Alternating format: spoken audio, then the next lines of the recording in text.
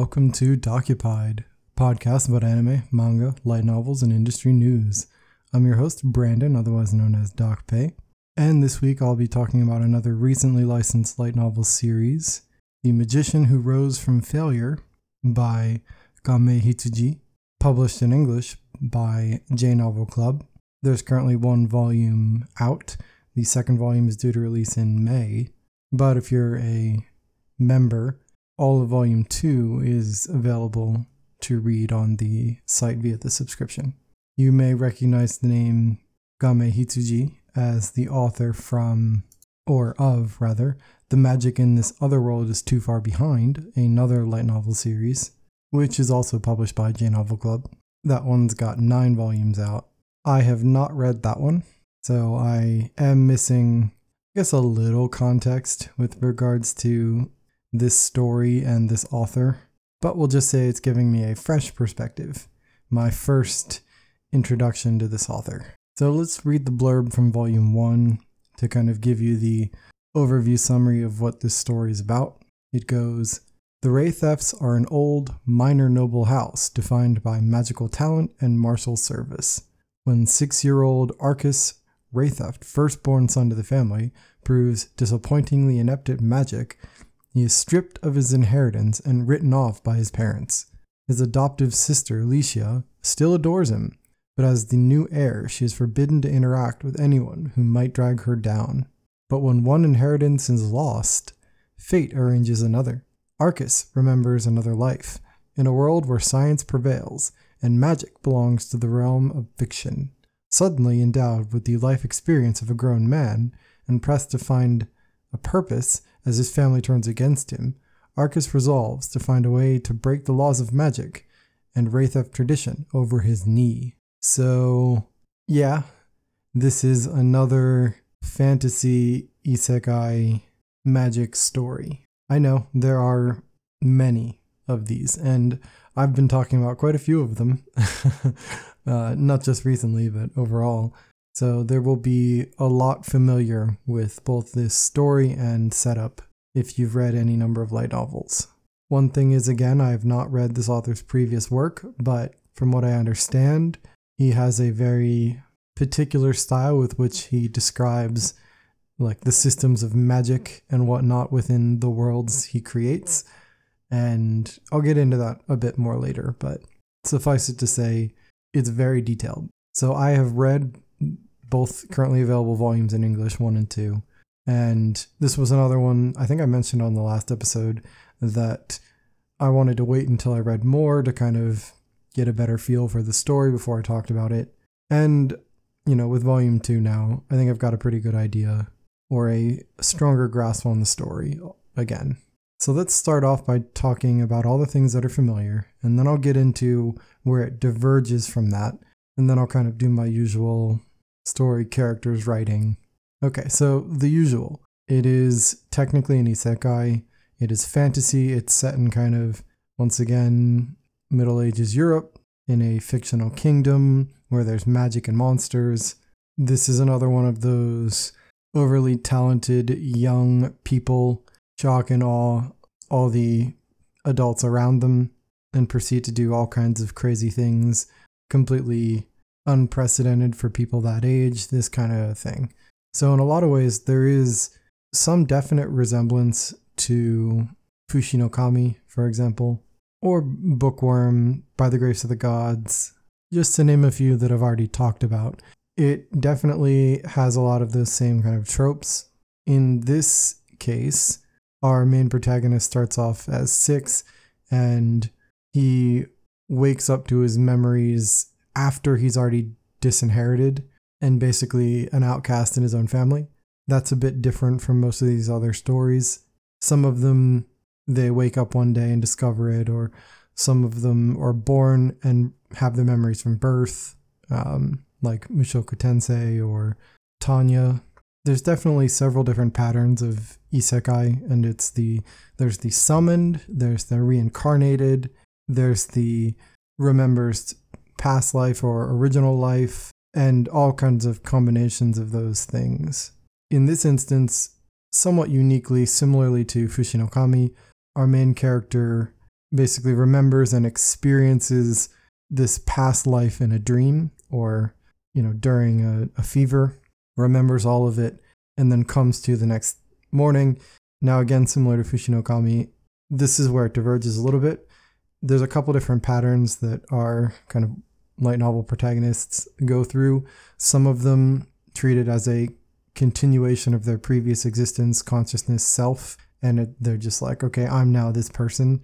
Sometimes they merge a little and they're kind of a mixture of who they were and who they are. And then you have these instances where Arcus, our main character, treats the memories as a resource, and he constantly refers to them as that man's memories. So it's more like a past life or like an alternate life. So it's definitely more reincarnation in that sense, but not a direct continuation. So Arcus, for example, may be the reincarnation of this man from, Japan, but he does not see himself as that man. He himself is Arcus, and he isn't convinced of necessarily a connection there. So, for example, Spirit Circle is a good example, if you ever read that, of the same like soul or person being reincarnated as different, like distinctly different people in different places and times. So Arcus, for example, may be that man in a metaphysical, like he shares a soul with that man, but Arcus is not him. He simply remembered that life and is now able to use those experiences for himself. So that's one kind of unique difference to many other isekai. Arcus obviously adopts a lot of mannerisms and habits from like that man, but he distinctly thinks of himself as a separate person. And that's kind of similar to Ash from Fushinokami, where they're dubious on whether or not this past life was them, if they're remembering someone else's memories, like what the direct connection is, like did they get reincarnated after death? It's all it's unknown, up in the air. But it doesn't necessarily matter in the end. Arcus is who he is, and now he's definitely being influenced by the memories from the man, obviously. That's the story that we're being told. So that's a bit different in terms of setup. Another difference, like I mentioned, is that he wakes up to these memories and he's known as and being called, talentless, pointless. He was stripped of his inheritance. This is another kind of deals with nobles and high society type of stories as well. So just be prepared to hear a lot about noble society. And so now Arcus is disinherited, but he still lives with his family because he starts off as a 6-year-old. And now with all these extra memories to pull from, Arcus, who has a good memory, I think they essentially refer to it as not necessarily photogenic, but what's the word where you can pull up any memory, anything that you've read or seen in the past. It's all archived in his brain in a way where he can recall any of it. And so in that case, he's able to look through this man's memories anytime he wants. Well, look through is not the right word, but filter through it as if it were an archive of information. And as expected, in this world, he's able to tie in his knowledge of physics and advanced technology to kind of create his own magic. And at least one other thing is, in the story, the reason he was disinherited is because he does not have enough aether, which is the quantity of magic particles or mana or whatever you want to call it, really. And so he doesn't have enough. And that remains true, at least through the first 2 volumes. He does not have a lot. And so he goes about devising ways to make use of his limited supply by creating his own magic that, relies on his knowledge of physics and things like that. Well, it just started raining really heavily, so if there's rain noise in the background of my audio for the rest of this, and there probably will be, there's really nothing I can do about that. I'm really sorry. Okay, I think the rain died down, so hopefully we're good. Anyway, where was I? All right, I think I was talking about, Arcus, obviously, but his use of his past life experience, memories, knowledge of physics, things like that, to recreate or to create new magic never before seen in this world based on it. Now, one reason I wanted to wait after I read the first volume before I talked about it, and I wanted to read more, was largely because, and I don't know if this is a quirk of this author's in particular, but the plot definitely moves around and jumps, and things happen kind of randomly and quickly. Like things are introduced and then they happen, and then lots of things progress like very quickly without a ton of kind of setup necessarily, at least in the first and second volumes. And so this continued into the second volume, but I just wanted to like see how that would play out before I talked about it. So one thing is a lot of time passes in this story. I believe, 6 years in the first two volumes. I believe he's 12 by the time volume 2 ends. And some of them are time skips, or rather, I think most of them are just time skips. They just start a new chapter with and it's 2 years later. So within the first and second volume, I feel like the first half of each of these volumes does a lot of setup, world building, and especially does a lot of sets up and explains the systems of magic within the world and how our main character Arcus is using it. There are lots of discussions and narration and thoughts from Arcus about magic and creating his new magic. I feel like the first half of each volume or so is a ton of exposition and setup. And the second half of the volumes, some random event just happens unconnected to Arcus that he then gets embroiled into and has to kind of deal with his way out of. I don't know another good way to describe it, but in both volumes, kind of crisis event occurs that doesn't necessarily pertain to Arcus, that he doesn't start or involve himself in initially, but he gets roped into, and so he just kind of has to go along with it and deal with it and resolve it. And I do feel the one in the first volume pertains to some immediate characters surrounding him, and so there is an importance there, and it definitely sets up some stuff in the future. The one in volume 2 feels like it comes out of left field. It literally comes out of left field, and it just takes over the whole latter half of the volume. And then, we do learn it's somewhat connected to some stuff he's doing sort of in the background. But in both cases, there's just lots of talking and exposition and magic and character building and world building. And then the last half of each book is just the author drew a random event card and was volume 1, okay, kidnapping, done. We're going to have a kidnapping subplot. And then the rest of the volume is dealing with that. Volume 2 is evil organization doing bad things. Well, the rest of the volume's now dealing with that. So I don't know if this is because of how this author writes, or if the author just needed to establish some of these things early on, and so just jumped right into them now in order to build them up, because they definitely tie into the greater story. I'll give them that. They don't at first, and then they do. Or rather, the story goes in a direction such that the events that happen matter to the story after it happens. So initially it's just why is this happening? How is this, what the hell's going on?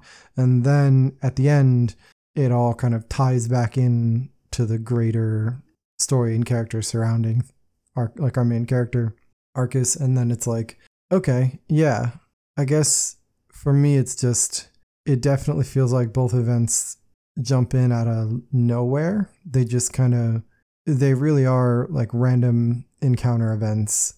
And it does feel like the author just drew from a pile and all right, this is what's going down. And then boom, we have a new subplot that just starts. I do find them interesting. They're entertaining little jaunts, the things that happen.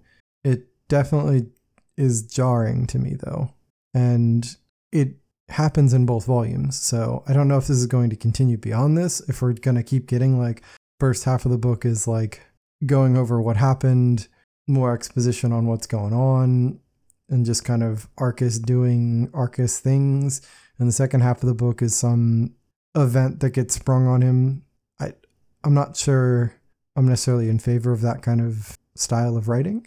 It definitely feels very forced. Even if I do end up enjoying what happens, it's definitely a little weird. A weird way to structure the story and plot, I'll just say. I hope there's a lot more like connection up front and like groundwork laid going forward for some of these things, but I guess we'll see.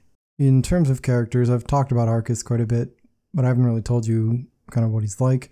As a main character, he's another one of those... he reminds me a lot of Ash and how I described him in terms of like, he makes a lot of use of his past world knowledge. He is smart and attentive and hardworking. He's clever. He's definitely out for his own kind of goals. He is our main narrator and POV in terms of the writing. And he's definitely a little mischievous. He's got his kind of quirky side where he likes to have a little bit of fun with some of the people around him. As a main character, he's pretty good. He's personality-wise, pretty standard light novel protagonist in a lot of ways, especially the like talented genius young child in an isekai story type. He definitely has a lot of those same features. The people around him are interesting. There's like the whole world around him, the country he's in is very focused on like magic. And so, for example, we learned that his uncle is what's known as a state magician, one of like the 11 or 12 most like powerful magicians in the country. And so he like things happen and he gets close to his uncle and trains with him and does a lot with him. His uncle's kind of one of those like fiery, adventurous, brash type fellas who definitely is all like, very strong, overwhelms people, but he's also pretty intelligent based on what we've learned. And there's a number of other side characters that we get introduced to. I won't spoil any of them necessarily. They're not spoilers, but like I do enjoy some of the people that they start to kind of collect. Arcus starts to collect around him. They definitely play off him well, but there is also, for a lot of them, a very similar kind of reaction to what I was describing in like Fushi no Kami to Ash, where all the people around him are kind of almost endlessly either like wowed or taken aback or just like numb to his exploits, or they're just like, that crazy kid's at it again. What's he doing this time? Or like, people who start to like revere him or like think very highly of him. There's just a lot of that. So you're going to hear a lot of side talk about how crazy talented or intelligent or clever or whatever he is for doing X, Y, and Z. So just kind of be prepared for that. There are occasional POV shifts within the story. Sometimes they shift to the perspective of his adoptive sister, who is actually his cousin, Alicia. Sometimes the perspective shifts to like an enemy or one of his kind of attendants that he gains, or the perspective shifts to some other folks in the story, some of the state magicians or like the king. So it definitely shifts around a little bit to kind of give additional depth and development outside of Arcus's like direct purview. And I think that definitely helps. You get more of an objective view of a lot of other things going on. It gives you some insight into things like beyond what he knows, some world building, and it introduces you to additional both characters and things happening that just he's not involved in, which is good. In these kind of stories, they're hard to stay grounded when it's entirely told from the perspective of like your main character, like Ash in Fushi no Kami or Arcus in this case. There's just a lot to be left on the table if you don't explore the other characters' perspectives of things. They really definitely help break things up and provide a very different feel to what's going on So I'm glad every time that they shift and we get to hear from someone other than Arcus. Not to say I dislike Arcus's stuff, but like he does talk a lot about developing magic and the systems of magic. And in, you know, the second volume he starts trying to brew alcohol, and maybe that'll tie into the plot more in some fashion, but it's definitely a weird subplot that kind of goes nowhere, or hasn't gone anywhere so far. I'm not against, you know, the author going on little tangents of like, and he found a book and decided to try making magical alcohol. All right, cool. I mean, you tell whatever story you want, but like, does this end up mattering? Or is it just to kind of show that Arcus is interested in tinkering and experimenting and learning and just trying new things? So it could be any of those, but there are several instances of like things not going anywhere or panning out, at least as of yet, where you're just like, considering how much time you spent on that and not actually building up the conflict that happens in the second half of the volume. I guess I'm just confused on priorities in terms of storytelling. Well, I've definitely been, I guess, harsher on this story than some of the other more recent ones I've read and talked about. I did enjoy it. I guess for me, kind of my bar of enjoyment is very low. Like, I can enjoy almost anything, and I do enjoy this one. I'm going to keep reading for now. I think there's enough here of interest. I'm interested in seeing how some things go and turn out, but at least for other people, if you're not as maybe easily entertained as I am these days, it's still pretty decent. There's a lot here to like, I think. And while it's not where I'd say, for example, like The Great Cleric, where the second volume is definitely like a lot better than the first one, these two volumes felt very similar. The second volume kind of introduced some interesting things that I'm curious to see how they like continue, and some characters, you know, things like that. There's a lot more world building and setting up that happened, and it's enough to keep me there. So if you're in the market for another kind of isekai-ish magic fantasy Middle Ages European setting story about a, I guess, like child genius doing crazy things, this is kind of another one to add to your list. I will say, I think of the like two very similar stories that I kind of picked up recently, Fuchi no Kami and this, as of yet, I definitely prefer Fuchi no Kami. I just think the writing's a lot more coherent and smooth, and the world building is more interesting.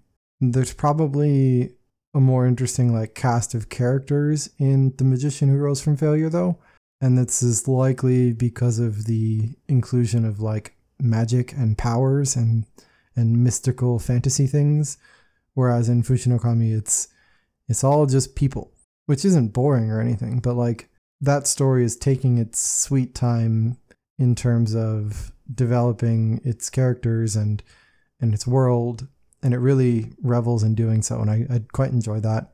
So just keep in mind that it's different. It's very different between the two.